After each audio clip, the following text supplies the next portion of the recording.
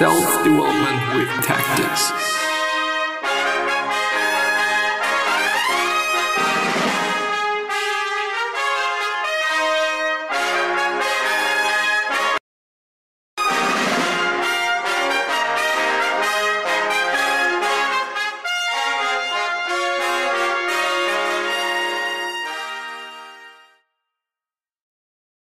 Development with Tactics podcast. Today, as you might know, and as you might have figured out, in the background we're having Seth's blog. So Seth Godin and his, is it a newsletter? One could say it is a daily newsletter, but it is a blog. You know, it is a blog actually. It's a blog. It's not a newsletter, it's a blog. A blog with an article every single fucking day. It is a grind, it is a thing. He's just doing it. He himself says that there are many articles that are not doing that well. And, you know, there are some articles that are doing extremely well. So this is always the case. You know, we are always producing things, a lot of things that, you know, may actually not be that good. But some of these things, when we're doing it every day and when we're doing it so often, some of them are just going to be good. And I in the end think that when I'm doing a lot, I'm having a higher chance of actually creating something that I also myself think is amazing. And also other people think is amazing. So when I might cut it in half, I wouldn't necessarily say that it is going to be better. Especially because, and it really depends, I think, on that, I would probably not spend double the time on whatever the fuck I'm doing as I'm doing right now, or compared to right now. But yeah, Time and Focus and Energy, which is the latest one of his articles, actually from today. Sooner or later, they are all finite, and the way we allocate our time and emotional energy determines what gets done. If we ordered your day in 6-minute increments, what would we find? By the clock, how do they actually spend the time given to you? We each get the same 24 hours. How much was spent on work? And the work time, how is it correlated with what creates the value you seek? A question that is harder to measure, but with far more impact of the time you allocated. What was your focus and emotional drive spent on? What were the crises and highlights of the last day or week? There is generally a gulf between what we say we did all day and what we actually did. And there is an even bigger chasm between the urgencies and emotional moments and the ones we know actually pay off. When we give away our day, we give away our future. I think it is really important, and he is kind of the enemy of hustle. He does not think that hustle is important. At least this is what he said back in the days. I haven't listened to his amazing podcast in actually quite some time, unfortunately. I still think it is amazing, and it was definitely worthwhile.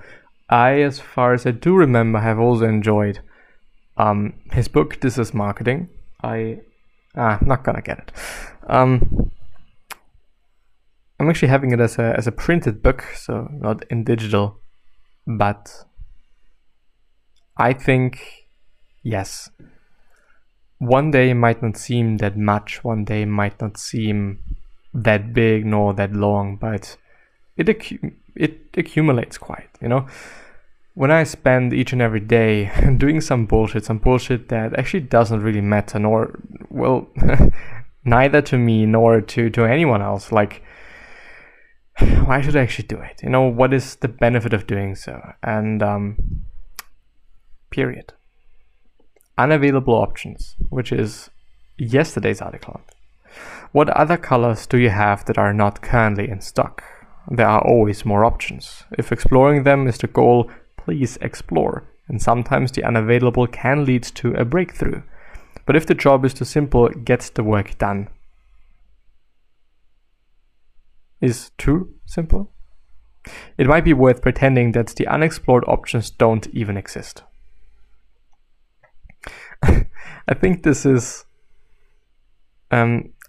about like making things more difficult than they actually are. I guess that we, quite often indeed, we are being consumed by like, okay, I really want to do this amazingly. I really want to do a great job, but sometimes we do not see the tree in the forest. Sometimes we just really do not see the things that are so close to our eyes, that are so close to us. Maybe this is even the issue, that they're so close that we're just not able to see it, So making things easier and not more difficult might be what one should be doing. How long will this take? That depends. Will the spec change after we begin? Are we depending on supplies or inputs from other people? Will the budget change? Is this work that has been done by anyone before? Is this work that has been done by this team before? Is finishing it fast more important than doing it well or on budget? Do you want to participate in the work, see the part about the spec? What are the incentives of the people working on the project? How many different people are involved? Are all the people, budgets, and assets in place already? Who is choosing the tools? Path finding takes longer than path following. Discussions lead to changes in spec. Dependencies always add time. I really feel that. I would say that this is kind of client work in a nutshell. And since quite every work, I think in the end is going to be client work, one really has to make sure that these things are being discussed and, especially are being discussed before you start the work. At my point of view, there's nothing more, there's nothing shittier than when specs actually change in the process.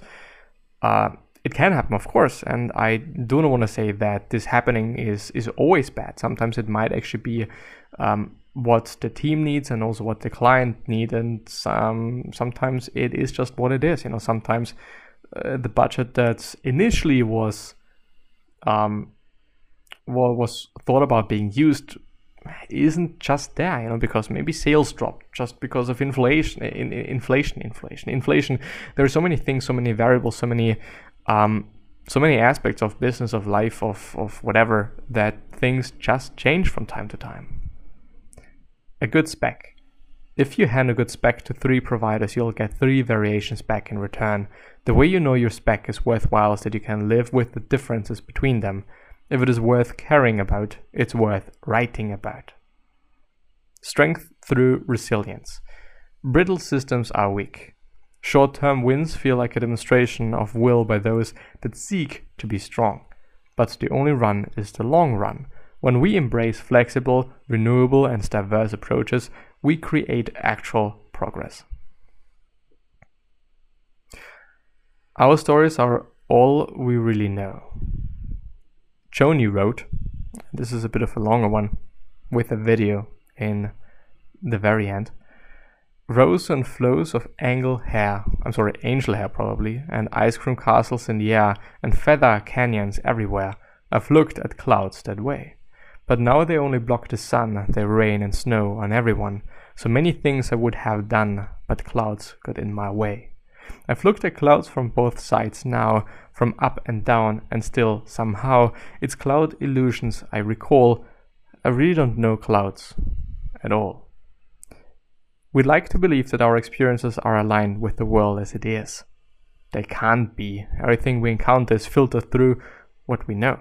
And what we know comes from the very human cultures we inhabit. When someone rejects you for a job, they're not rejecting you. How could they be? They don't know you. Instead, you're rejecting their story of you, the best approximation they had combined with the complicated story they, all of us, tell ourselves about our needs, dreams, and also fears.